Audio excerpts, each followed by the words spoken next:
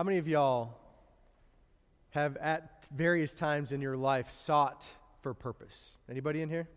Ever look for purpose? It's sort of a part of a human nature for us to find purpose. That's what I want to talk to you about this morning. I want to invite our kids to come up now. Children, I've got something special for you today, so come on down, come on up here. All right, welcome. Hey, Danielle, come on up here. You're going to drink your coffee, just don't spill it. Is that everybody? Oh, there's a couple more. All right. Have y'all ever seen a bag like this before? No? Who's seen this before? Who's seen a bag like, what is this for? Lobstering, that's right. Do you know what this week is? It's mini season this week. Wednesday and Thursday are mini lobster season. Are any of y'all going to try and go and catch any lobster this week? Any of y'all out there going to catch any lobster?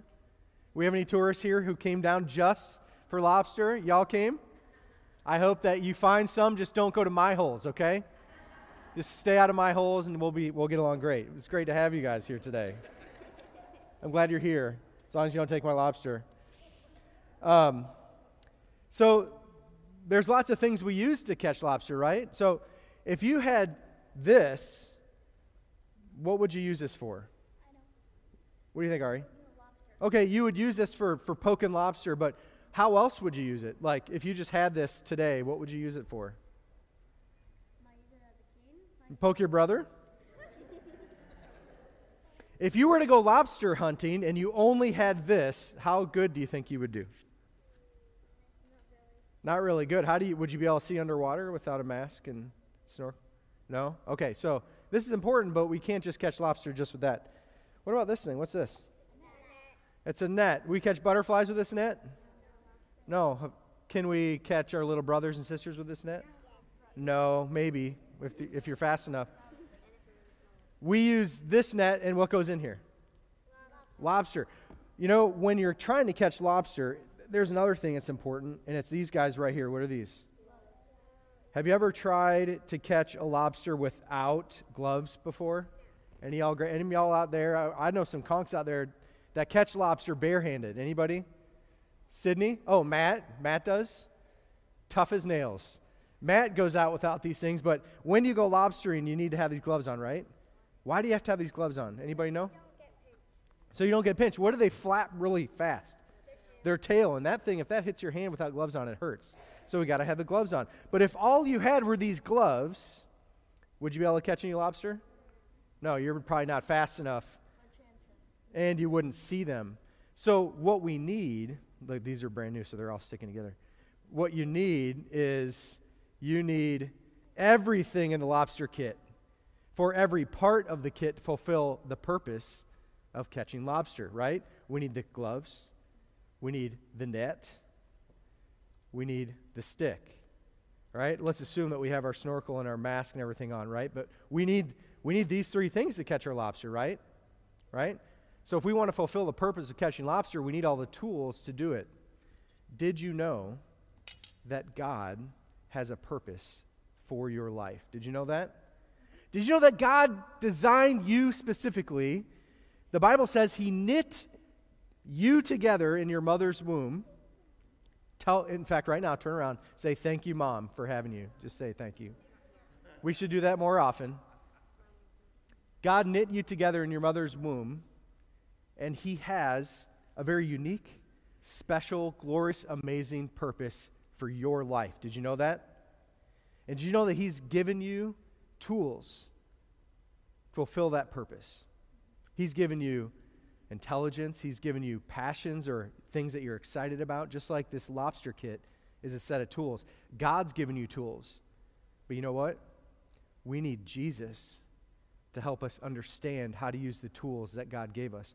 We need Jesus to fulfill the purpose that God created us to achieve. And so that's what I'm going to talk about today. And the word of the day is purpose.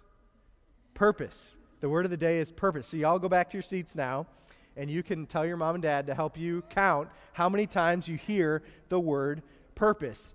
And so, church, I want to invite you to open up your Bibles today with me to Acts chapter 9. Acts chapter 9.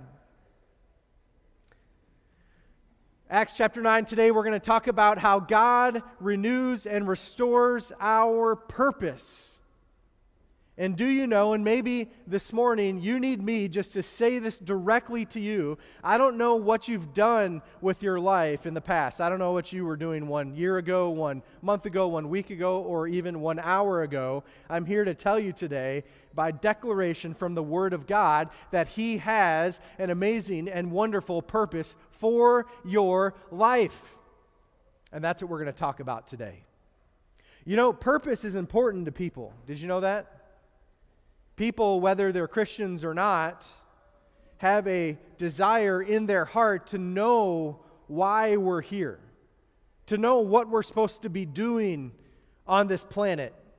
One research firm asked 1,000 Americans, "What is your purpose in life?" The number one answer that everyone gave was to have good family relationships, and family's important to us, isn't it? Number 2, we're to carry out the principles of my faith. And then finally, number 3, to have good friends. Well, the challenge in this life is that we all have a deeply rooted desire to search for purpose. And the good news that I have for you today is you can know your purpose, but you're only going to find that purpose through a relationship with Jesus Christ. So if you came today looking for purpose, if in your life right now you're searching after some kind of purpose, the good news is today you're going to get that from the Word of God.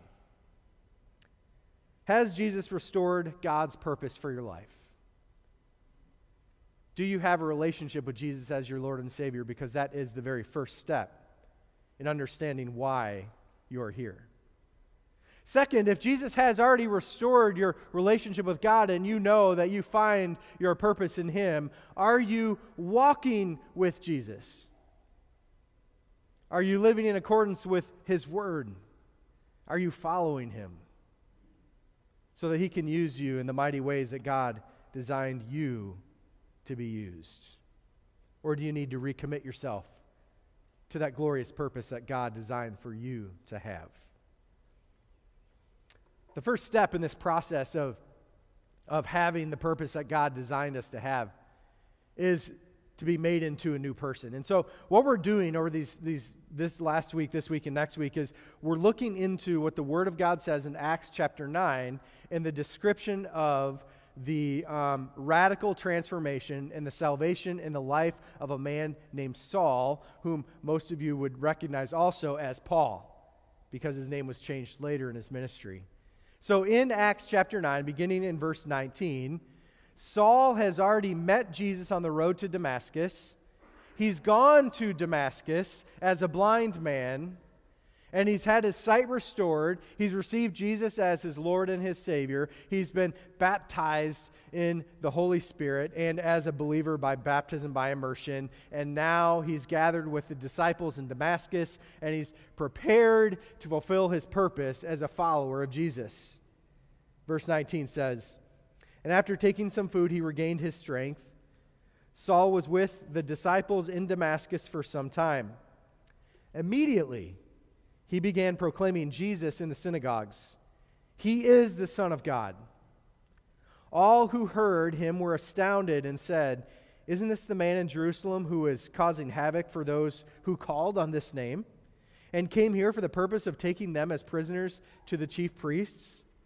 So the people are astounded by Saul. Saul was so notorious and passionate about his calling to obliterate Christianity from the face of Palestine that people around Jerusalem knew who he was. And when he went to Damascus, the people in Damascus, especially the believers, knew who he was and what he came to do. That's why Ananias was so freaked out when Jesus said, 'Hey, get up and go to Straight Street, and I want you to pray over this man named Saul. I'm going to use him in the ministry.' Ananias, remember, he's like, 'Awesome. Wait, who? You want me to pray for who?' 'Saul.' 'Okay, Jesus, you know who Saul is, right? You want me to still pray for him?' And Jesus said, 'Yeah,' so he did. Saul's radically converted. He's a believer now. He's spending time with the believers, the disciples in Damascus. Do you think anybody in the believers in the church of Damascus sat with Saul at the potluck? Just a question. I don't know if I would have. I'm going to keep my distance for a while, right? See if he's legit. How do we know that Saul was legit? How do we know that he was a real believer at this time? Well, we see him doing two things. First, it says he immediately begins telling people about Jesus, and specifically that he is the Son of God. So Saul has a legitimate conversion to Christ because he's sharing a biblical testimony about who Jesus is, what Jesus did in his life, and how others can follow Jesus the way he has. So we see Saul immediately sharing the gospel. Second, we see fruit from his conversion to Christ. His behavior, his lifestyle changed. Literally, just a few weeks ago, what was Saul doing? He was persecuting Christians. He had overseen the stoning of Stephen in Jerusalem. He had caused such chaos in that city that believers scattered into the surrounding cities and countries. And then on top of that, he got letters from the religious leaders so he could go to Damascus and arrest any believers he found there so he could bring them back to Jerusalem and either have them killed or put in jail. That's what his old life was, and now in his new life, what's he doing? He's sharing the gospel. He's defending Jesus. He's telling people about who Jesus is, the Son of God. It's something that's very interesting about Saul's transformation. Things that changed, things that didn't change. Things that changed are he stopped persecuting Christians and he started making Christians through a ministry of preaching the gospel. Things that didn't change. Saul is, in my opinion, one of the most passionate people in the New Testament. That didn't change, right? Saul was passionate about persecuting Christians. Saul gets saved. What's he passionate about now? Proclaiming the gospel. Notice Saul is still a leader. You know, when Saul came down from Jerusalem to Damascus, he had this entourage with him on that road. They're the ones that helped him to the place when he was blind. So Saul was still a leader. He was a leader. He had people who followed him. He had people who were behind his ministry. Then he gets saved. Now what is Saul? He's still a leader. Only instead of leading people away from Jesus, he's leading people toward Jesus. How is that possible? It's possible because when Jesus saves you, he transforms you into a spiritually new person. The Bible says the old has gone and the new has come. 2 Corinthians 5:17 says, therefore, if anyone is in Christ, he is a new creature. The old is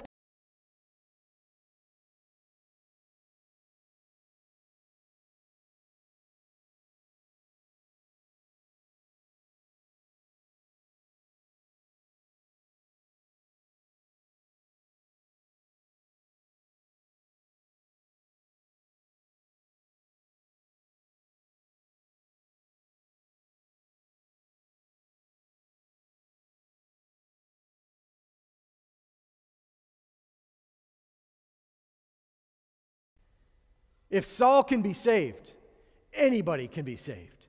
Anybody. Even you. Even me. Saul was able to turn into an amazing warrior in the spiritual battle for Jesus because Jesus turned him into a new person. When we're saved, when we follow Jesus, Jesus renews us. He renews our spiritual relationship with God. The Bible says that we are reconciled with our God, that our once broken relationship is restored, and now we're able to walk with the God who created us. He renews our heart. We develop a love for the things that Jesus loves. We're passionate about the things that Jesus is passionate about. He renews our mind. Through the ministry of the Holy Spirit, we see things more clearly. We can interpret the Word of God through the indwelling Spirit and the way He opens our eyes to see the spiritual truths within it. He renews our attitude, our values, our behaviors. He both leads us to righteousness and convicts us when we depart from it.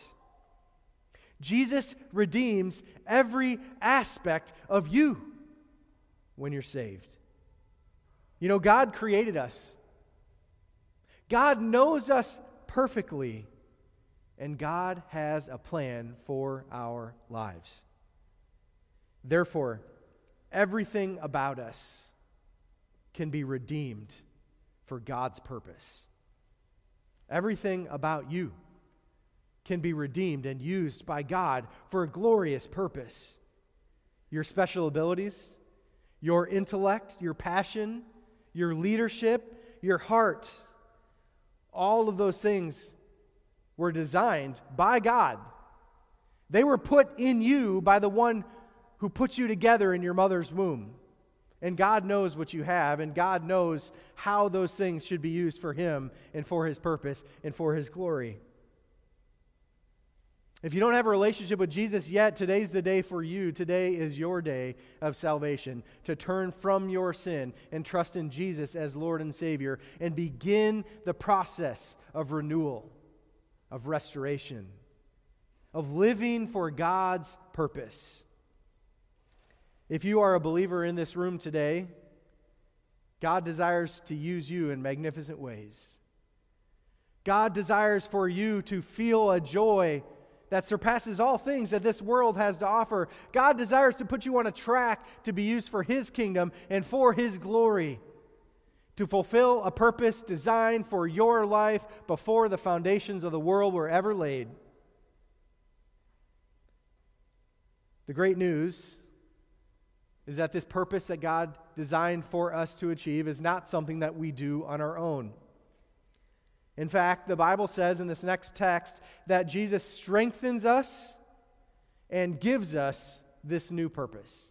Jesus both strengthens us and gives us this new purpose. Look at verse 22. As Saul grew stronger and kept confounding the Jews who lived in Damascus by proving that Jesus is the Messiah. It's interesting, Saul, at this time, he's already a master Jewish theologian. In fact, he's studying under a man named Gamaliel. That's in Acts 22:3, where he talks about one of his testimonies about how he came to faith in Jesus. He said, I studied under him. Gamaliel, according to secular literature, was one of the most well-respected Jewish theologians of that day. That's who Saul studied under. So Saul knew his Old Testament. But up to this point, in rejecting Jesus, he didn't understand what the Word had to say about the Messiah. Saul, now newly saved, restored to right relationship with God, now walking by faith in Jesus, now stands in front of his people, the Jews, of the leaders in Damascus, and proclaims Jesus is Lord and Savior. But he's not doing this on his own. Sometimes our problem is we read about people like Saul and we think, well, that can't be me. I'm not a master Jewish theologian. I'm not ready to stand in front of the crowds of Key West and proclaim Jesus is Lord and answer every question they have. And you're right, you can't do that on your own. I'm sorry to tell you that. But what I can tell you is that everything that Jesus purposed for you to do, He will enable you to do through His strength. We see in the text here that Saul kept increasing in his strength. The original language there used in that text indicates that the strength of Saul's message did not increase because of something that welled up from inside of him like he was some amazing orator. The strength spoken about here in this text is spiritual strength. Strength that comes out of someone's mouth in a message that's empowered by the indwelling Holy Spirit. Saul grew in his ability to proclaim the gospel because the Spirit of God inside of him went out from him and impacted the hearts of the people who heard the message. Because of that, Saul confounded the Jewish leaders, it says there. They couldn't respond to what he had to say. It says in that text that Saul proved that Jesus is the Messiah. He didn't just He didn't just make the claim that he was the Messiah. In the text there, that word used says proved. Meaning once he said that, once he proclaimed his message, no one could stand against it. No one could make an argument against what Saul was saying through the power of Jesus, his Savior. His argument had won the day. This record of the great things that Saul did could characterize your life too. Do you know that? The things that are written about Saul and the other great people in our New Testament could also be written about you, church. They could be descriptions of your life. Jesus is our source of strength. Do you believe that? When we receive Jesus as Lord and Savior, all the things that he did inside of Saul, he does inside of you. You get the same Holy Spirit. You're reconciled in the same way to the God who created you. You're given unique spiritual gifts just like Saul was. You're given a purpose. Actually, you were given a purpose. That purpose is restored the same way that Saul was. We are called not just to be saved, but to be saved and to serve our God. He doesn't just do those things in the life of Saul, Peter, the apostles, Stephen, the early church. He desires to do those magnificent things in your life. And the promise from him is that when he calls us to do these glorious things, he's going to equip us and enable to do those things. Inversely, we can't do anything for God unless he empowers us to do them. Let me give you a couple verses that describe this for us. Galatians 2:20 says, I have been crucified with Christ, and I no longer live, but Christ lives in me. The life I now live in the body, I live by faith in the Son of God, who loved me and gave himself for me. Stop trying to walk through life under your own strength and according to your own authority. Instead, church, there's something better for us. There's something so much better. There's an infinite amount of power available to you through the ministry of Holy Spirit inside of you. Philippians 4:13 says, I am able to do all things through him who gives me strength. I am able to do all things through him who gives me strength. Now, in that text in Philippians chapter 4, Paul, who's Saul here, is writing to a Philippian church who's going through a difficult time, and the theme of that Bible book is joy. Having joy in Christ, following Jesus and receiving the joy that comes from a life dedicated to Christ. And then he's telling them in that chapter that there's a calling on your life, and it's not going to be easy, and God really is, he's calling you to be set apart and to live in a way that the world won't understand. And then he's going to say, in that life that's dedicated to God, what accompanies that is joy. And then our answer to the things that the Bible says, the way the Bible wants us to live, oftentimes is, I just can't do that, okay? This is unrealistic. I can't do that. And you know what Paul's answer to that is? You're right, you can't do it. You can't do it on your own. But you can do it through Christ. All the strength you need to fulfill God's calling on your life and his purpose is Christ. Jesus gives us a new purpose.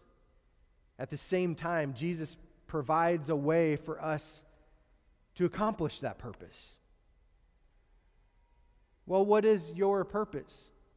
All of us have a general calling from God in our life, a calling to first repent of sin and trust in Jesus as Lord and Savior. And then there's a calling for us as believers to follow Jesus.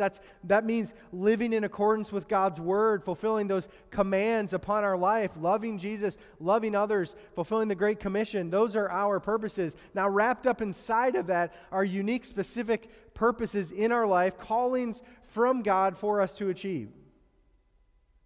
Some examples of that. Maybe right now in this moment, maybe the Holy Spirit's calling you to take steps to restore a broken marriage.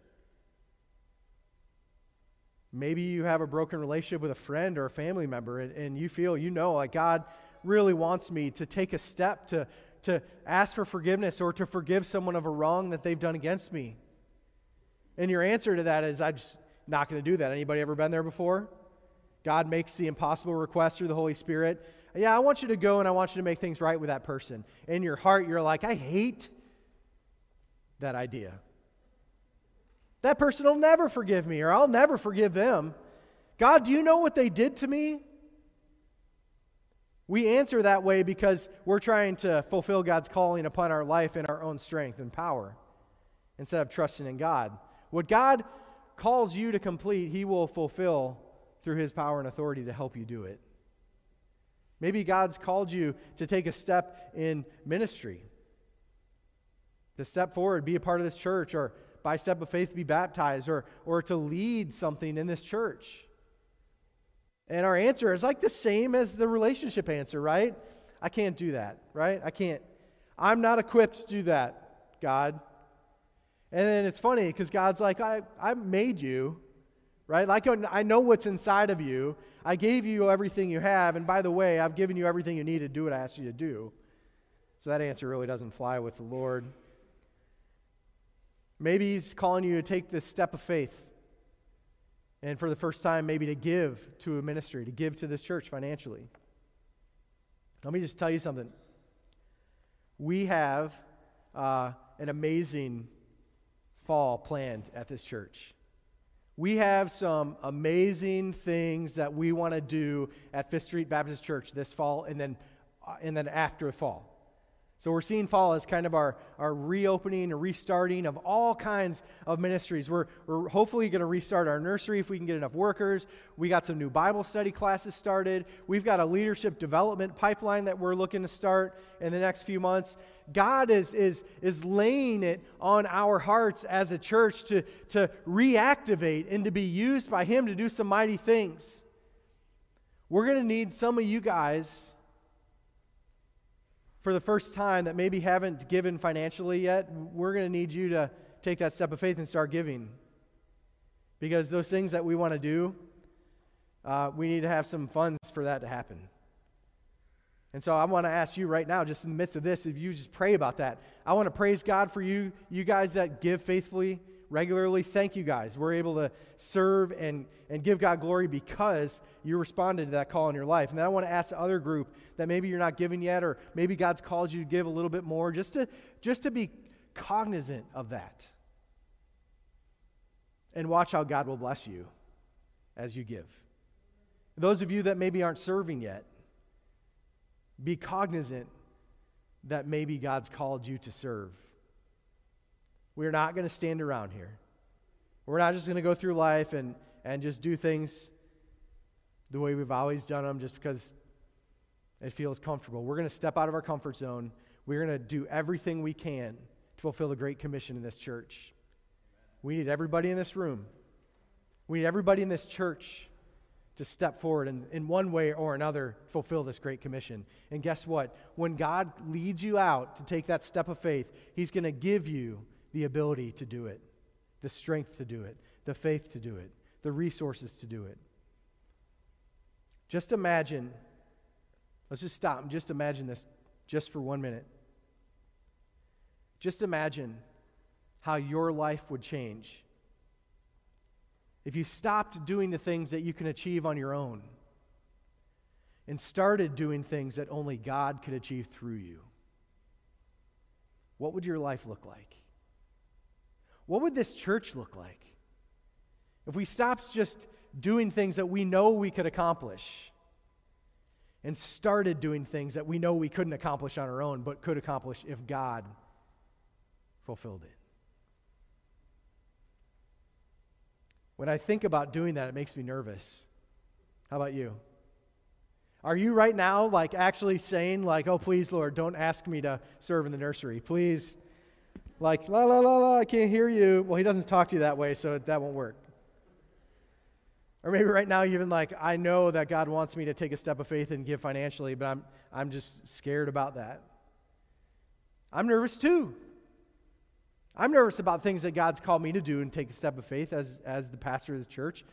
But I think if we all could commit to doing this together, we could do it. Not in our own strength, but in the strength of the Lord. The same way that Saul did it. The same way that the New Testament church did it. The same way that believers have done it in generations since Jesus came and died and rose again.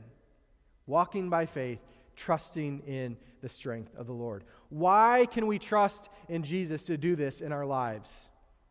Because Jesus finishes what he starts. Jesus finishes what he starts. Look at verse 23. After many days had passed, the Jews conspired to kill him. But Saul learned of their plot, so they were watching the gates day and night, intending to kill him. But his disciples took him by night and lowered him in a large basket through an opening on the wall. So what is common at this time for the religious leaders is when they would confront Jesus' disciples in the public square, they would lose that fight because no one can stand in the way of God. And then their next step is, well, we're not going to win this public debate because they're just too smart for us. Their answers are too good for us. They're winning the public, our people, over to faith in Jesus. We can't withstand this onslaught. And I think the reason is, the Bible says the gates of hell will not stand against the gospel, right? That's my own iteration, right? What that means is when we go out and declare the gospel and share the gospel and proclaim Jesus as King and Lord, you know what's going to happen? People are going to be saved. And that's going to happen all the way up until Jesus comes back. That's the promise. And so this is happening here in Damascus. Saul's sharing the gospel. The leaders are like, we can't stand against this gospel. And so their answer is, we'll just kill him. We'll just do what they did to Jesus in Jerusalem, right? We can't withstand this, so we're just going to kill him. And so they're waiting by the gate. And the believers in Damascus don't let him go to the gate, and instead they lower him down in a basket. So Saul spends time with the leaders in Damascus, and later he would suffer much at the hands of his own people, the Israelites, of the Gentiles, of kings, and he would fulfill what God said about him in Acts chapter 9, verses 15 and 16. Saul, later Paul, literally would run from his life in almost every city where he would go declare the gospel. You know that? It really wasn't until he was arrested and under the protection of the Roman authorities that he stopped running.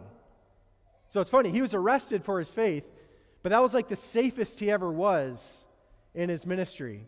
And ultimately, we believe he was murdered for sharing the gospel by Rome. So what do you need to know about that? What do we see in just that little tidbit of text?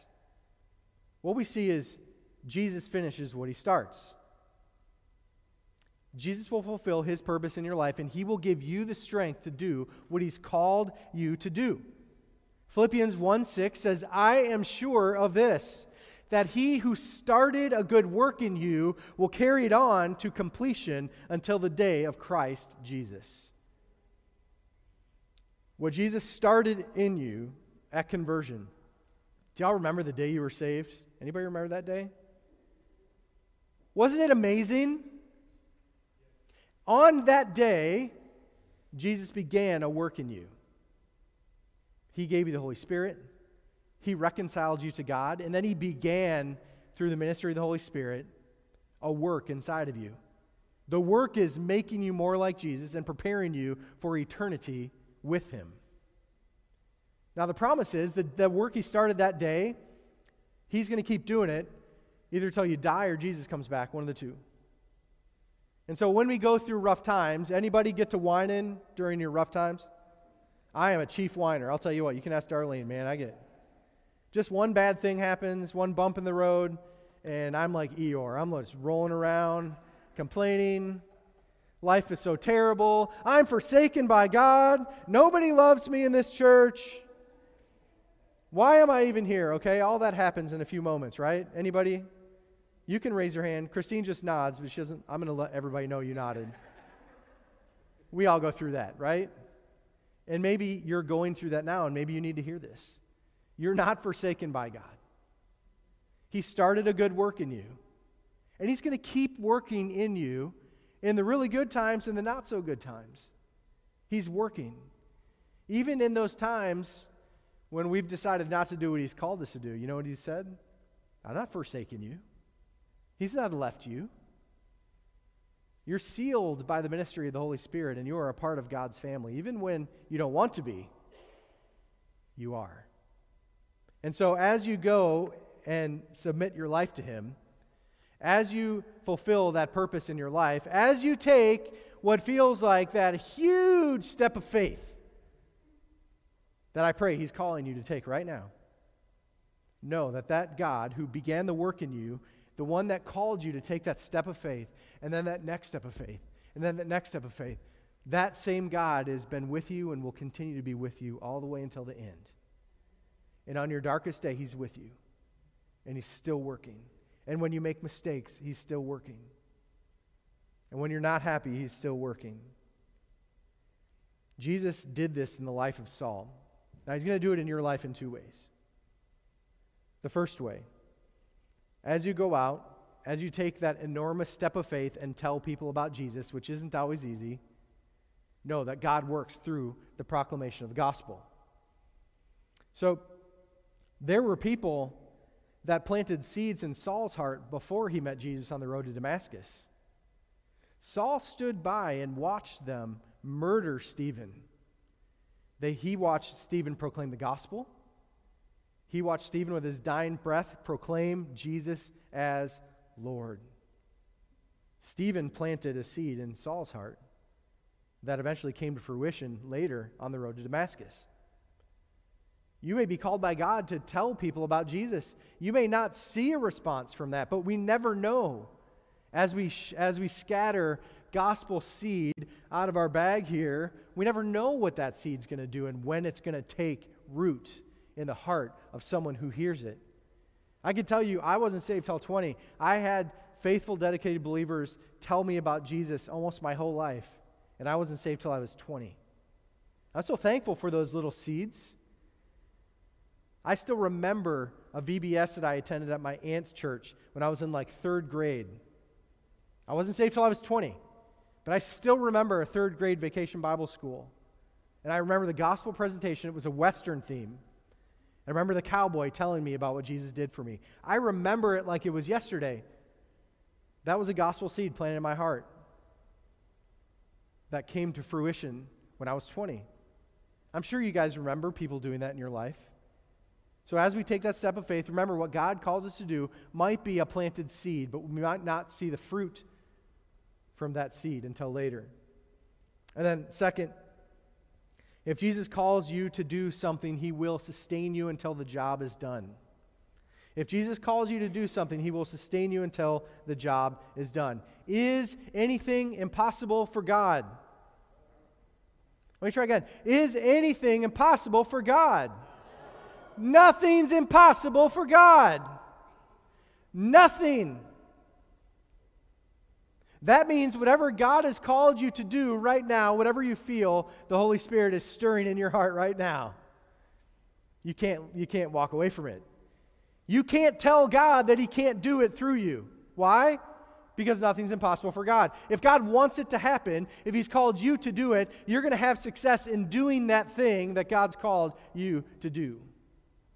Because nothing is impossible for God. Jesus intended for Saul to stay alive in Damascus. He created him to leave Damascus. Paul has a list in Corinthians about all the times when he should have died and he didn't. Paul stayed alive as long as God desired for him to stay alive. Paul fulfilled the calling upon his life that God called him to achieve. God has a purpose for you and for your life, and you will achieve it because God will empower you to do that. Now, we don't always understand every part of Jesus' plan for our lives and ministries, but we know enough to take the next step of faith. We know enough to do the next right thing in accordance with His Word and the calling and the leading of the Holy Spirit, right? We don't have the big plan.